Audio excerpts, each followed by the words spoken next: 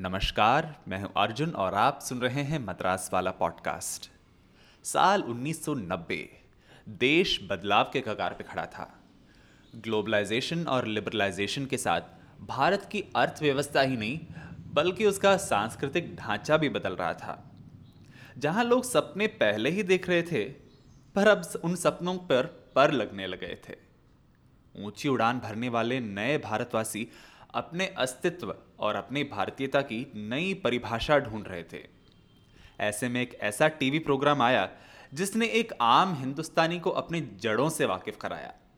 सिद्धार्थ काक के production house Cinema Vision India द्वारा निर्मित सुरभि देश की सांस्कृतिक धरोहर को हर घर पहुंचाने लगा।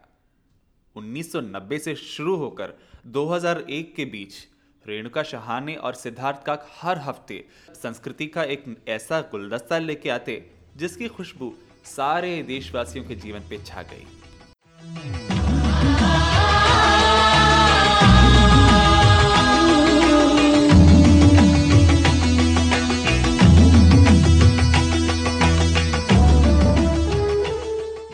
वैसे तो हर इंसान को बताया जाता है कि उसे अपने देश पे गर्व होना चाहिए, लेकिन सुरभि ने ये बताया कि अपने देश पे हमें गर्व क्यों होना चाहिए। ये हमारी खुशकिस्मती है कि सुरभि की कहानी सुनाने सिद्धार्थ जी खुद मौजूद है, जिनसे मैंने पूछा सुरभि के बारे में कुछ सवाल।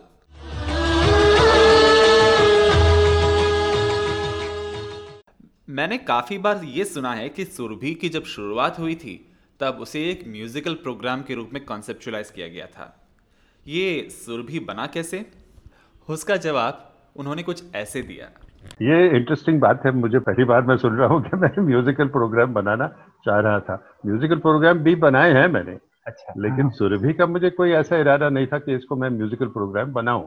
म्यूजिक उसमें काफी शामिल है, but there was no intention to make it into a musical programme. I think there are two things which are coming from what you are saying. One is that you don't try and tell people what you are trying to inform them about. जितना आप मतलब बहुत clear अपना intention करने वाले हैं, उतना ही फिर आपका जो प्रोग्राम है क्लासरूम की तरह रिजेंबल होने लगता है। लोग सोचते हैं अरे अच्छा, ये तो मुझे कुछ सिखाने की कोशिश कर रहा है। और सच बात ये थी कि हम बहुत दूर था कि हम किसी को सिखाने की कोशिश कर रहे हैं, हम खुद सीखने की कोशिश कर रहे थे। आपको मैं इतना ही कहूं कि when we started Surabhi as a cultural show, as a cultural magazine, और उन दिनों ये कल्चरल मैगजीन्स होते थे। आजकल तो सारे प्रोग्राम्स काफी स्पेशलाइज्ड हो गए हैं। तो इस तरह का जो है एक एपिसोड में आपको कई विषय नजर आते हैं, वो उस वक्त नहीं होता था। तो मैंने अपनी टीम को जमा की एंड वी वेंट, हम बॉम्बे में रहते हैं, तो we had gone to Delhi to कुछ ज्ञान पाने कि भाई आप ज्ञान देना चाहते हो, पहले ज्ञान पाओ। तो we met with different artist, we met with different professors, with specialists, with dancers, with actually painters, and उसमें हमें जो एक बात समझ में आई कि हमें अपने आप अपनी अकल इस्तेमाल करके लोगों के साथ जुड़ के करना पड़ेगा, क्योंकि आप किसी का ओपिनियन भी लोगे ना तो वो उनको लगेगा कि वो जो करते हैं वो सबसे अच्छा है और दूसरे तो इतना अच्छा कर ही नहीं रहे हैं, तो फिर आपका ओपिनियन कहाँ पे है उसमें? So you have to find out for yourself. And in that process, I would say that we were very greatly helped by 2 or 3 people जिन्होंने हमारे आंखें खोली in the process of trying to find out. कम से कम मैं personally, एक तो है जो आज नहीं है इस दुनिया में, बहुत ही फेमस डांसर विद्वान रही हैं, doctor Kapila Vatsyayan ji. She was our mentor and advisor. उन्होंने हमें समझाया कि आर्ट और कल्चर क्या चीज होती है। तो उससे हमें समझ में आया कि if you use this criteria, this is how you are going to be able to जज ए वर्क ऑफ आर्ट। दूसरे हैं एक बहुत बेहतरीन शख्स, और उस वक्त he was director of the National Crafts Museum of Delhi. His name is doctor Jyotindra Jain. तो उन्होंने जो हमें क्राफ्ट के बारे में एक इंसाइट दी, वो आज तक मेरे पास है। और वो इंसाइट थी कि जो भी चीज बनती है, whatever is the work of art of a craftsperson, it is an original. अपने देश का craftsman जो है, when he is making a piece of craft, he doesn't know, जब वो mold खुलता है तो उसको नजर आता है कि मैंने बनाया क्या। So this impulse in Indian art of originality And even if craft looks the same, each item of craft is different. So for each craftsperson, number one, he is creating something original. Number two, there is no limitation of time and space. आप जब craft बनाते हैं या painting बनाते हैं, रामायण जब आप लिखते हैं, तो एक ही पर्दे पे सारी पूरी कहानी आ जाती है ना. तो हमें कुछ ये अकल आई, और उसके बाद हमने फिर जब प्रोग्राम बनाया कि हमें सीखना है, हम नहीं कह रहे कि आप हमें सिखाइए, लेकिन लेट अस जॉइन टुगेदर. ये एक सफर हम साथ करते हैं. You tell me what you think, I will also tell you what you think. और सच पूछिए, जब सुरभि चली तो the whole of India was our research. कितने सजेशंस आया करते थे, कितने गिफ्ट्स आते थे. मैं तो म्यूजियम शुरू कर देता. तो in short, to answer your question, we did not try to make anybody proud of anything except that we were already proud of India. And we set out to discover what we should be proud of with the people of India. Right. और उसमें एक एक episode करते करते ये जो है समा बनता गया. ऐसी बात थी.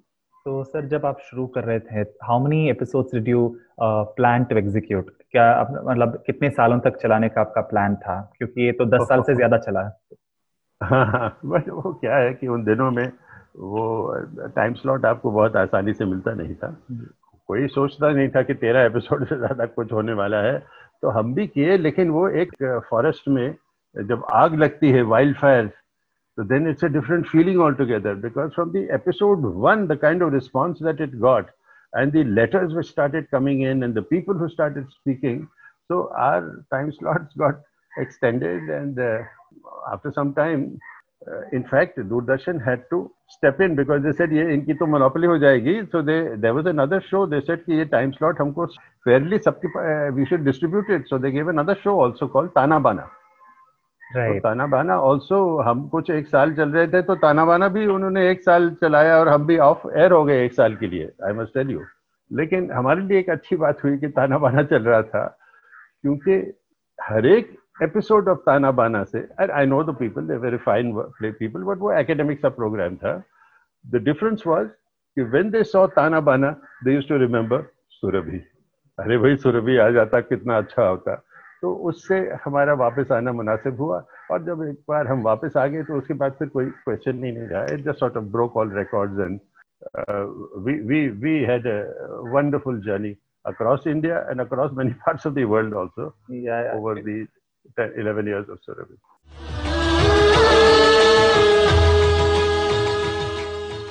So, जैसे आपने बताया, there was a team to advise you on the content, but to get these stories from the grassroots level would have been an altogether different challenge, especially in the pre-internet era. So how are you so sure that all these stories would come together on time for telecast every Sunday? I didn't. I was never certain.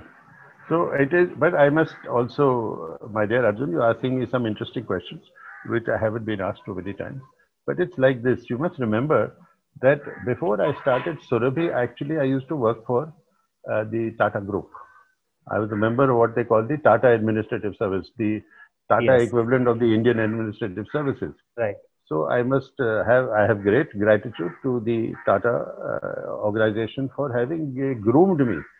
One of my interviewees was in its own time, now you can know my age, and J.R.D. Tata himself was on my interview panel. So wow. the decade or so that I spent with the Tata Group, I think I learned something of systems and something of planning and networking in order for me to apply it to a program like Surabhi. So it meant that in those days, of course, there was no mobile phones, वगैरह कुछ ऐसे नहीं थे. So there were big charts and files that we used to keep. So divide India into all its states. Within the states, there are cities.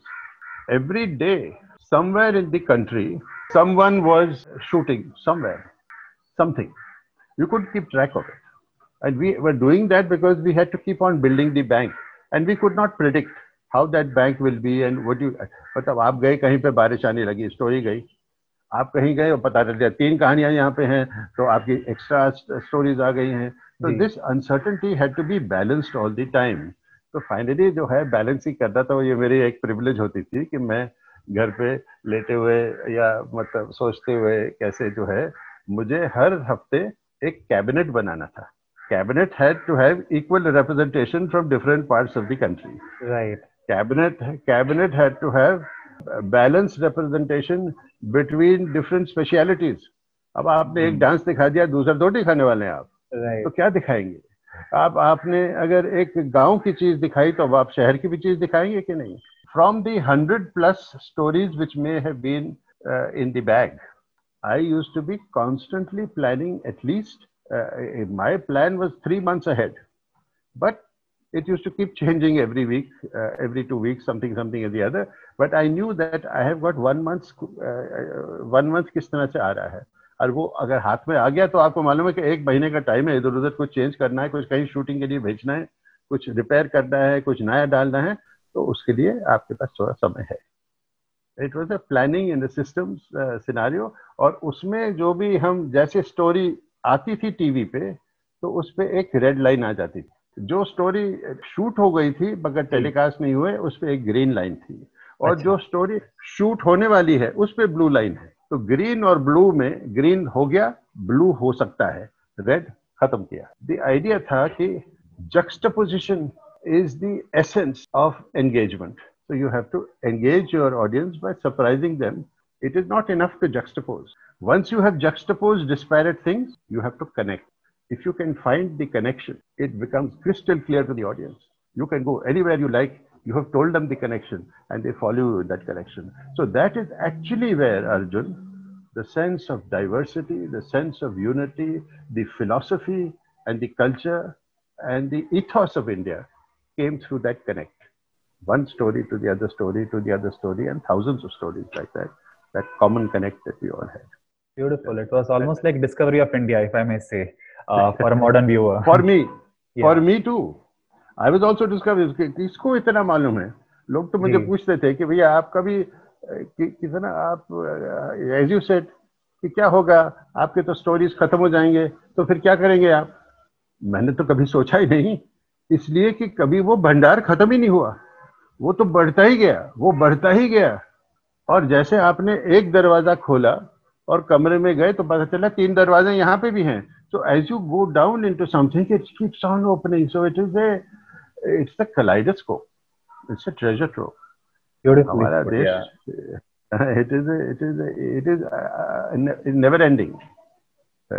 India's wealth, cultural wealth.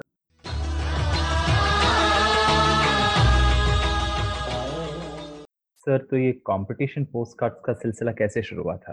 मैंने सुना है कि सुरभि की वजह से India Post had to introduce competition postcards. How true is that? जब हमने शुरू किया तो कंपटीशन पोस्ट कार्ड नहीं था, किसी को कोई चिंता नहीं थी इस चीज में. बट हमने जब जैसे नंबर ऑफ पोस्ट कार्ड बढ़ते गए तो उस वक्त पोस्ट कार्ड मेरे ख्याल से 50 पैसे में मिल जाता था. और पोस्ट कार्ड का मकसद उन दिनों में, अब आप सोच लीजिए 1990s की बात है, तो उसमें वो ये था कि किसी को पेंशन चाहिए, कोई फार्मर गरीब लिख रहा है वगैरह वगैरह, तो अब ऐसे तो उनके लिए तो पोस्ट कार्ड ही नहीं रहता था ना. सभी लोग जो हैं बैचेस ऑफ 100 पोस्ट कार्ड खरीद लेते थे और वो भेजते कि भाई एक ही प्राइस मिल रहा है, तो मेरे जो है 100 तो जवाब जाएंगे उसके अंदर. और यहाँ तक कि हम उसको just to measure the postcard, it was impossible to measure because we were getting in lakhs every week. तो lakhs of postcard were coming in. And हमारी जो टीम थी to count the letters, and we stopped afterwards even taking inland letters because उसको खोलने में बहुत time लगता था. So we just got postcards finally. और postcards को हमने दीवार पे वो टाइड वाटर मार्क्स होते हैं ना, फ्लड वाटर मार्क, कि अगर 1000 पोस्ट कार्ड में यहाँ तक मार्क जाएगा, तो 10,000 यहाँ तक जाएगा, 1 लाख यहाँ तक जाएगा, तो you just tack up the postcard, then you know कि आपको within 1 hour you can tell कि हमारे पास कितने पोस्ट कार्ड इस बार आए हैं. And so when it became into almost every week getting more than 1 lakh of postcards, then I think at some stage because the post offices used to complain every Sunday when Surabhi asked the question on Monday, our postal department don't have any postcards left, so please do something. So they changed. They had a parliament question. The popularity of this program is such, and I agree, why should you unfairly be depriving somebody of a subsidized postcard? And आप इसको जो है 2 रुपए बना दीजिए उसको. लेकिन जाके ऐसा ऐसा हुआ कि 2 रुपए के पोस्ट कार्ड से भी लोगों की जो है चाह खत्म नहीं हुई। 2 रुपए के पोस्ट कार्ड ही खरीदा और वो भी लगाया और फिर भी रिकॉर्ड बना। सर उन ये बात। लेटर्स में मेरा भी लेटर था जो आई थिंक कभी अच्छा। पढ़ा नहीं गया।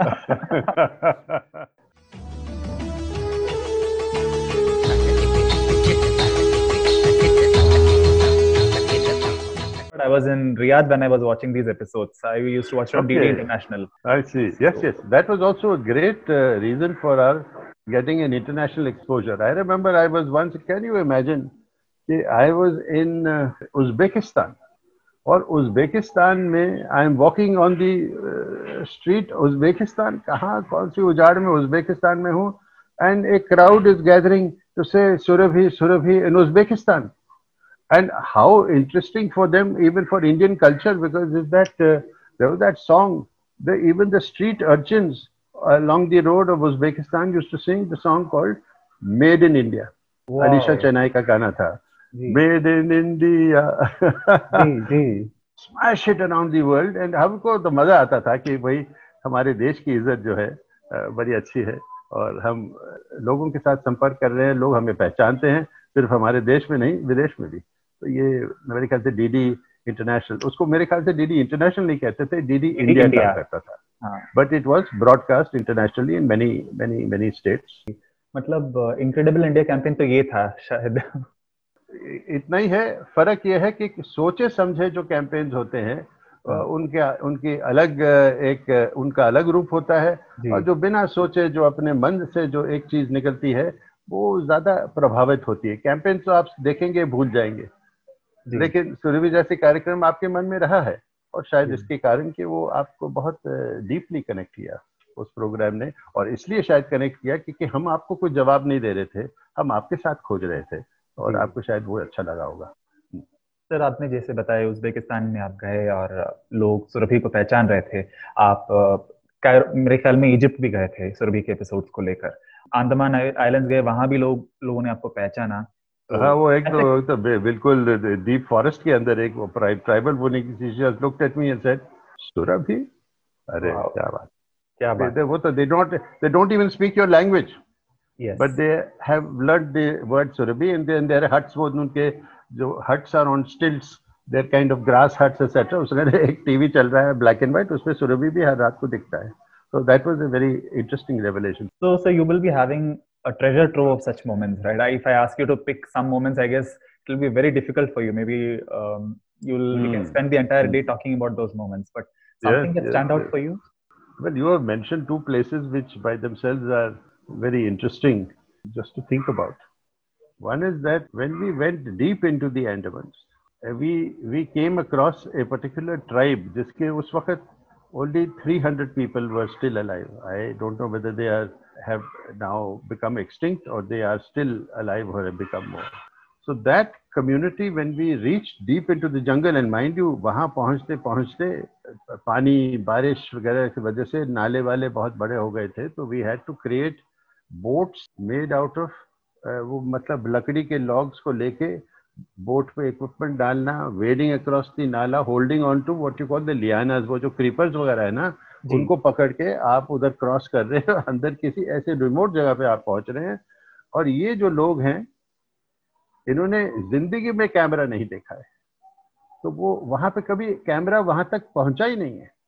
और ये भी हमारे लिए बड़ा एक हमारे फख्र की बात है कि without the Coast Guard of India, without the Coast Guard and the Air Force, etc., which took us into these absolute areas and they dropped us there. उस वक्त Indira Point, the southernmost part of India, to land there and to be there, you cannot reach there.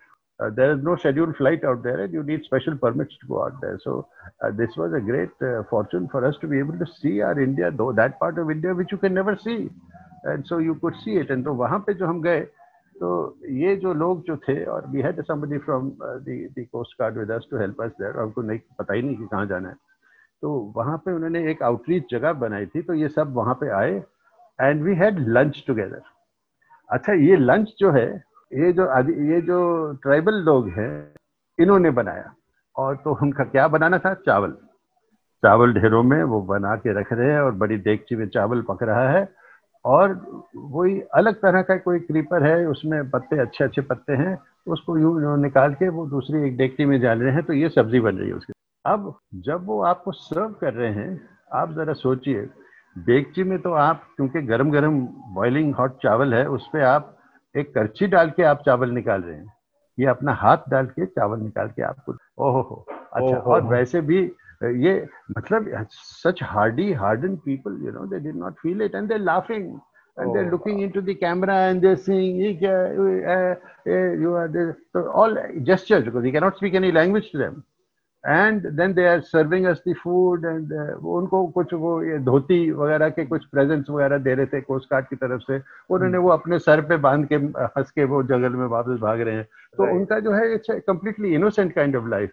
हमारे लिए एक बहुत नया अनुभव था कि ये भी इस तरह की जातियां हैं, इस तरह का इनोसेंस है, और इनको आप सिखाने की कोशिश कर रहे हो अंग्रेजी या 1 2 3 4, आप इनको जो है बर्बाद कर रहे हो। मेरे हिसाब से जो नॉलेज इनकी है, आपको सीखना है। वो प्लांट्स 200-500 प्लांट्स के मेडिसिनल क्वालिटीज के बारे में वो कितना कुछ जानते हैं, आपने तो उनको पूछा ही नहीं। बिल्कुल। पर इनको अगर वो 1 2 3 और या 2+2 का आपको जवाब नहीं दे सकते, आप सोचते हैं वो बेवकूफ है। उनको 2+2 का मतलब नहीं है, बट उनको वो प्लांट का मतलब है जो जिसका आपको कोई नॉलेज नहीं है। तो we should be actually exchanging knowledge with these people, realising that they are not just equals, they are far superior to you.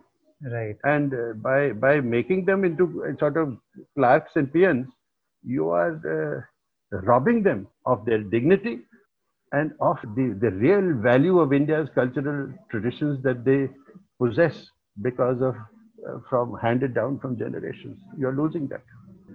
और आपने दूसरा इजिप्ट की बात कही, those pyramids are awe-inspiring, mind-boggling. You see the pyramid, it looks like a solid structure, but there is a passageway which goes right down and deep into the heart of the pyramid. Tall man like me can't anyway, but even Renuka had to bend down and go through that narrow passageway. And imagine tons and tons of stone all over you. को लग रहा है कि अभी कहीं अगर गिरे तो कोई कहीं आपको कोई नजर नहीं आने वाले हो आप. Nobody will know who are you, where you are, because it will just, and it's a small passageway. And right down you come into the center where actually the tomb is, the king's tomb. And you won't believe it. Right down there under tons, hundreds of tons of stone, you get a fresh breeze. Wow. Where is this breeze coming from? They have created air outlets, which is a single small hole running from that out, which comes out, you can't see it, but you can breathe. And these are the marvels of engineering. And not only in Egypt, I mean, you have marvels of engineering. आपके करीब मान लीजिए वो मंदिर है, बृहदेश्वर का मंदिर. बिल्कुल. अभी बृहदेश्वर के मंदिर के ऊपर जो शिखर है, it is about 80 tons. अब बताइए कि मतलब 1000 साल पहले वो एक 80 टन का शिखर जो है कैसे ऊपर पहुंचाया गया?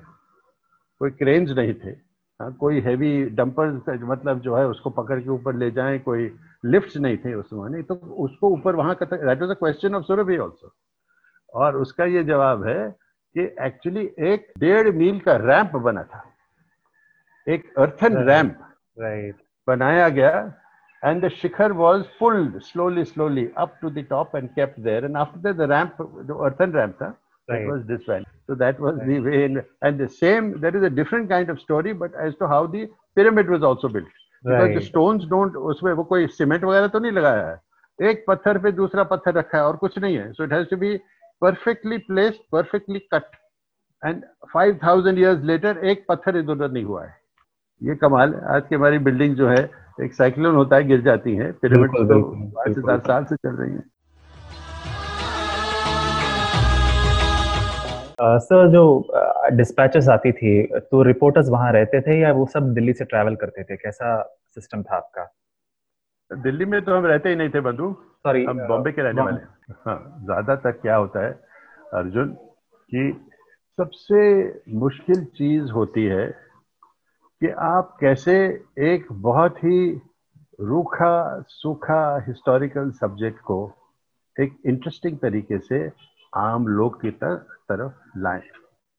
एक इसमें थोड़ा सा सीक्रेट था कि हम हंसी मजाक थोड़ा बहुत करते थे, तो प्रोग्राम थोड़ा इंटरेस्टिंग लगता था.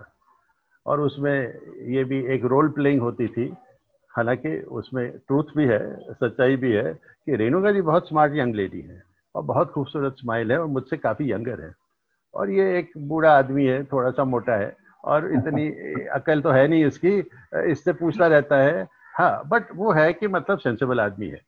तो हाँ, ये जो एक old uncle and young niece type of जो एक फीलिंग थी, it brought a nice family feeling to बिल्कुल। People in communication. Yes. But more important also it is, if you, अगर ये आपका ब्रिज नहीं बनेगा तो आप कितनी भी स्टोरीज बनाई हैं, वो लोग जो है ब्रिज पार करके आपकी स्टोरी देखने वाले नहीं है। जी जी जी। तो स्टोरी बनाने वाले भी जो हैं वो एक टीम बनती है जो समझती है कि कम्युनिकेशन क्या चीज होती है, इसको मजेदार कैसे बनाना है, इसमें कौन सा फैक्ट उठाना है और कौन सा छोड़ना है, कितने डिटेल में जाना है। मान लीजिए, ज्यादातर जहां तक हो सके हम कभी एक हिस्टोरिकल डेट नहीं देते थे। आपको क्या फर्क पड़ता है कि कोई चीज 1529 में हुई या 1548 में हुई, आपको तो समझ में जी नहीं आता है ना। बट आपने कह दिया कि ये 500 साल पहले हुआ, समझ गए आप, उतना ही काफी। अगर आप इंटरेस्टेड हैं फिर आप किताब देख लीजिए, आपको देखने का है 1549 है 1528 है। ये बात थी, एक ऐसी बात थी। दूसरी बात मैं आपको कहूं, इसमें कोई ऑफिशियल ओपनिंग्स नहीं हुआ करती थी कि इसने रिबन काटा, उसने किया, कोई ऐसा नहीं था। इसके हीरोज थे लोकल पीपल। और हाँ, कहीं भी कोई इसमें ना पॉलिटिक्स का निशान था ना सेलिब्रिटीज का निशान था। हालांकि कभी कभी सेलिब्रिटीज अपनी काम पे जो मशहूर उस चीज में थे वो आते थे हमारे प्रोग्राम पे, लेकिन वो ऐसा कोई सेरेमोनियल रिबन कटिंग कभी नहीं होता था। It's not a news programme. ये दूसरी बात थी। तो इसके साथ जुड़ा हुआ ये होता है कि जो इस बातों पे समझते हैं वो एक छोटी टीम होती है। जितना हो सकता था हम अलग अलग टीम्स में अपने जो 5 6 8 डायरेक्टर्स जो होते थे उनको पहले पहले भेजते थे, और धीरे धीरे वी वर ट्रेनिंग दी what you call freelance film makers in different states, because पूरा देश तो आप नहीं कवर कर सकते हो। जी। तो base workshop was always in Mumbai, right. central, the heart of editing, which is where it was.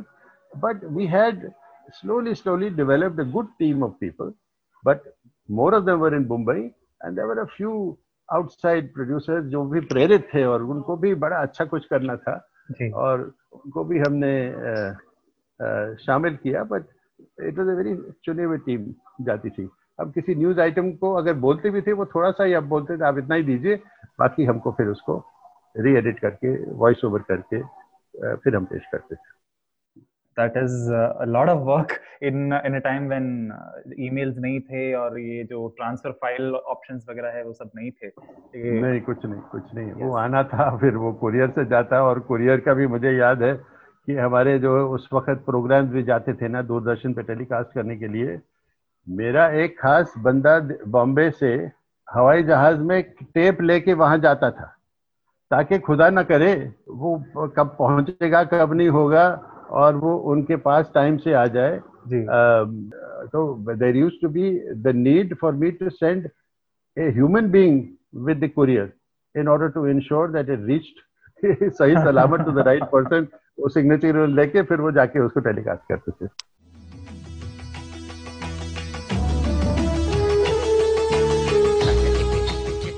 तो आज हम देखें तो टेलीविजन पे ज्यादातर फिल्म बेस्ड प्रोग्राम्स चलते हैं, कल्चरल प्रोग्राम्स तो ना के बराबर हो गए हैं।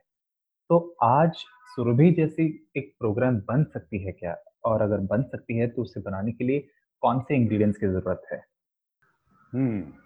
आप में दो सवाल है। वो एक सवाल है कि क्या सुरभि दोबारा बन सकती है, और दूसरा उसके लिए आपको क्या मसाला चाहिए। तो इसका जवाब है हाँ और ना। आपको ध्यान रखना है कि सुरभि किस वक्त के जमाने के लिए, किसके लिए बनाया गया था। आपको हमेशा ऑडियंस अपने दिमाग में रखना चाहिए। जी। And that audience is, even if it is not an age group, it is a time, it is an era.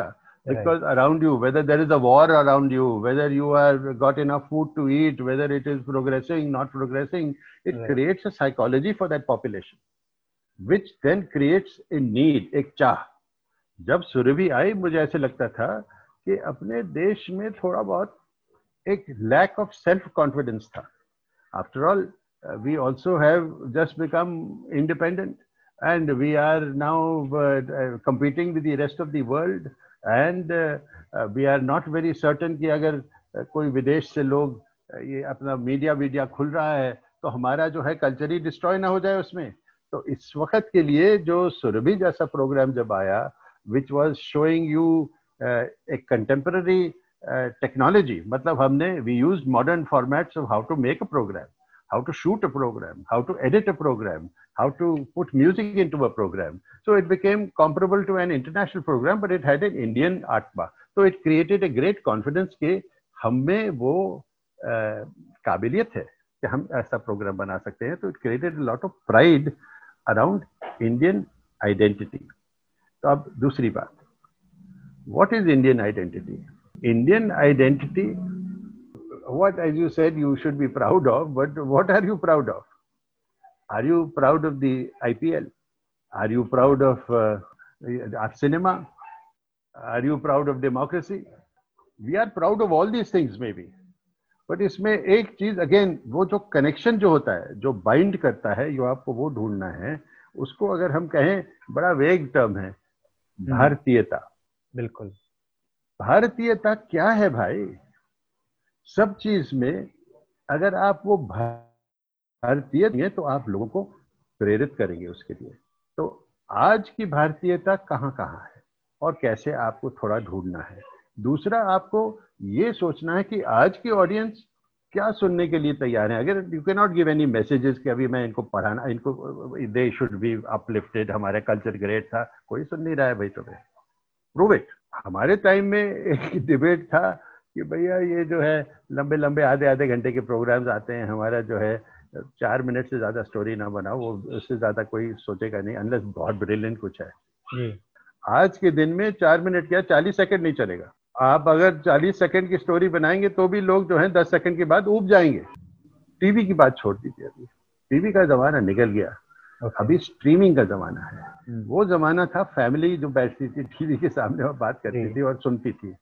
आज वो कौन, कोई सुनने वाला है नहीं, सभी बिखरे हुए हैं. कोई वहां है, कोई मोबाइल पे है, कोई आईपॉड है, कोई कहाँ है, कोई गाड़ी में है, कहीं कुछ है, मोटरसाइकिल चला रहा है. तो वो आपका टीवी नहीं देख रहा है. How do you reach this person? Not only that, the style of kind of community and family feeling was there is now individual oriented. आपका जो है टाइम्स ऑफ इंडिया फिर भी कोई तो पढ़ते तो होंगे, लेकिन अब ज्यादातर लोग जो है पेपर में भी the older people are reading the paper, right? But you're consuming news in 1 minute pieces, in summaries. You have to create something for each individual to tune in. What is that? That's a debate. We can get into it, but how you can do it is there is a way of how you to do it. And then one of the simple things I will tell you is that you also have to create something along with that to promote what you are doing, and that is got a slightly derogatory term. It is called clickbait.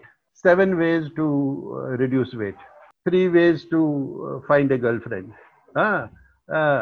20 ways to stay healthy and increase your life by 10 years, something like that. You have to offer something relevant for different people, so they feel अगर मैं इसको click करूंगा तो मेरी life में कुछ होगा अच्छा. So what is in it for the people now? You have to find out what it is that is going to be in it for the people, and then you launch your show, and then it will be successful in today's day, but with a much lower attention span, and certainly not on TV. So your marketing, your content planning, and your presentation will change. It's not that Surabhi. Right. That Surabhi is gone. The intent is still there. Right. But the intent is now translated into a new form.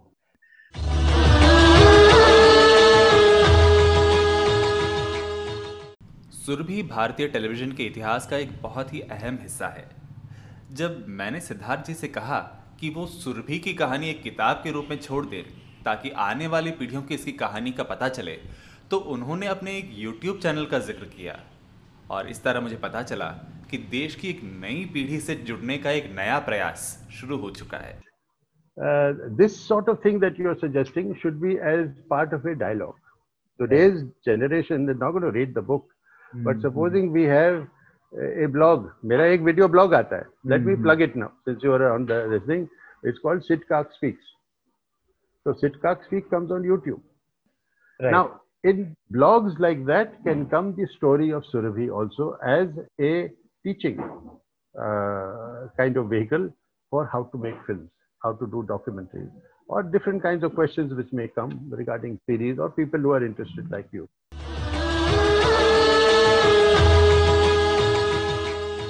Surabhi की बात हो और सवाल जवाब ना हो तो ये हो ही नहीं सकता। आपको ये एपिसोड कैसा लगा ये ज़रूर लिखिए भेजिए। पोस्टकार्ड न सही, इस पॉडकास्ट के कमेंट सेक्शन पे अपना कमेंट ज़रूर छोड़ दीजिए। और अगर नहीं तो आप madraswala.com पर अपनी राय भेज सकते हैं। सुरभि के सारे एपिसोड्स फिर से प्रसारित किए जा रहे हैं दूरदर्शन के रेट्रो चैनल पर। 90 से लेकर 2001 के बीच में जितने भी एपिसोड्स आए थे वो सारे के सारे एपिसोड्स दोबारा दिखाए जा रहे हैं। ज़रूर देखिए और सुनते रहिए मद्रास वाला पॉडकास्ट।